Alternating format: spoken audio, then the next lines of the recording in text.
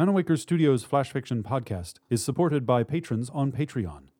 To find out more or to add your support for as little as $1 a month, visit patreon.com/Manawaker.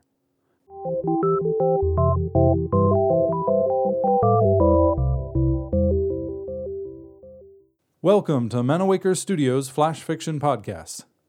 I'm CB Droege.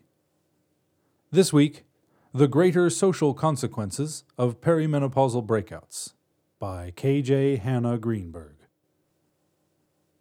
It's common knowledge that dragon pilots have to be women whose vasomotor symptoms have become stagnate, that is, who are permanently past menstruation. We've had disastrous results in trying to use men with hypogonadism, little girls not yet at menarche, and young boys less than fully testosteronally endowed. Hormonal stability is essential to our Air Force. Any squeezing out of gland-influenced exudates sends our scaly beasts into an ungovernable rage. HRT doesn't sufficiently balance folks possessed of both X and Y chromosomes, or wipe out the scent of middle-aged gals who are still intermittently bleeding and sloughing uterine materials. Plus, worms can detect the onset of puberty faster than can any would-be pre-adolescent rider. So, we're forced to rely on our crones. Accordingly, young Bet Kataik ought never to have approached the Department of Homeland Security's stable and stolen a steed. Her choice was stupid and dangerous. Not only was she killed, and not only did she endanger the lives of the municipal corral's employees, but when she landed at Dogwood General Hospital, she also snuffed out many emergency room workers. Every schoolchild knows that our giant reptiles suffer no random person's weight upon their backs. Our flyers, originally bred from toxic pink iguanas during an era when federal funding facilitated our transformation of simple animals into folklore-based monsters, are tetchier than Cape buffaloes. Yes, there's a minority opinion that Kataik was noble in her attempt to bring her son to a healing center, that his condition was life-threatening, and that there is no speedier form of transport than our reclaimed cousins of basilisks. In spite of those purported facts, most people espouse, at least in polite company, that Kataik should have relied on a rocket taxi, or on technologies that can lock ruined bodies into stasis. Instead, she foolishly hazarded that eating a handful of anabolic steroids would quiet her progesterone enough to enable her to safely tack up a dragon. Laypersons ought at no time to attempt to slip a martingale on a dodgy quadruped. Maybe 1 in 10,000 amateurs can secure a saddle on a flight-worthy fiend, but the risks of trying to prepare a dragon for flight exceed the payoff. Remember, our yesteryear officials had to lethally subdue our restored Kishis and Narishimas and methodically raise the labs in which those malformed critters were fashioned. Admittedly, those same leaders resisted annihilating other resurrected cryptids, including cactus cats, bunyips, veos, skyvaders, zeratans, and wyverns. And admittedly, they eventually embraced the compromise of locking up those paranoid, frightened creatures. It happened that as soon as a certain conglomerate offered to underwrite the building of stockades for our manufactured horrors, public officials violently silenced all naysayers.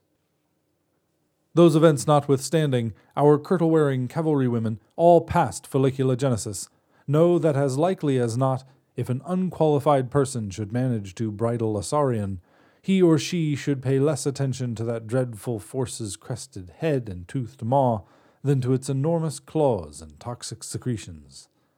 Members of our highly trained troop know, too, to stay seated on their high-spirited rides because our megas do stumble, slip, stop, and rear.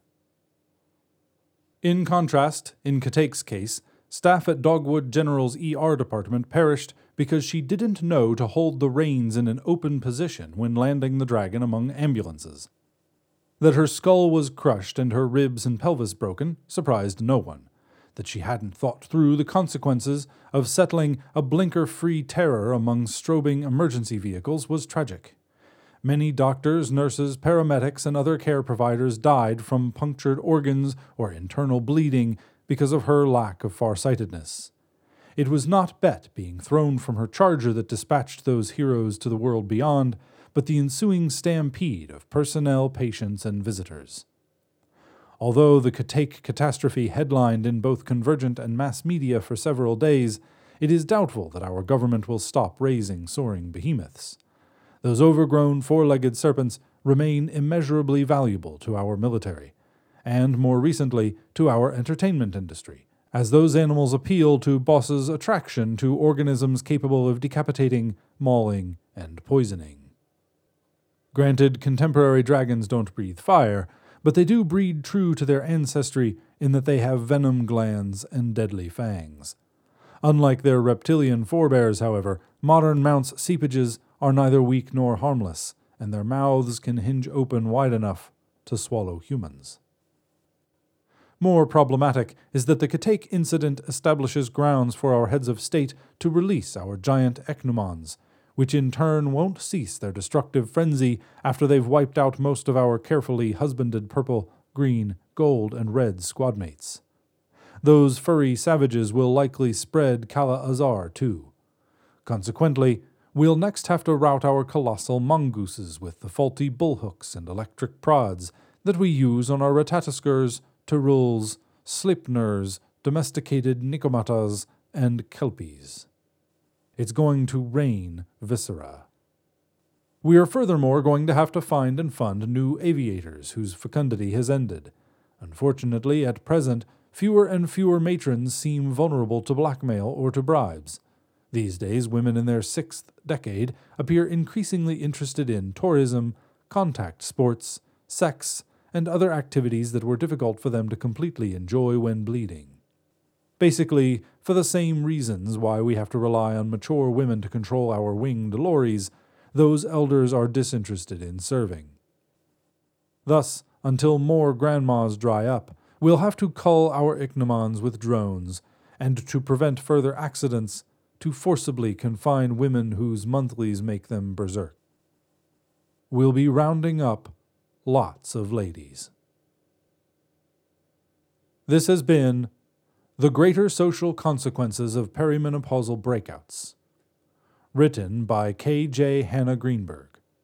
For more information about Manawaker Studios' other projects, including books and games, visit manawaker.com, which is also where you should go to learn more about the authors featured on this podcast or to get details about submitting a story. The Flash Fiction Podcast theme song is by Kevin MacLeod. Manawaker Studios' director of DICE is Ben Baston. I'm CB Droege. You can follow me on Twitter and Facebook at CBDROEGE. Thanks for listening.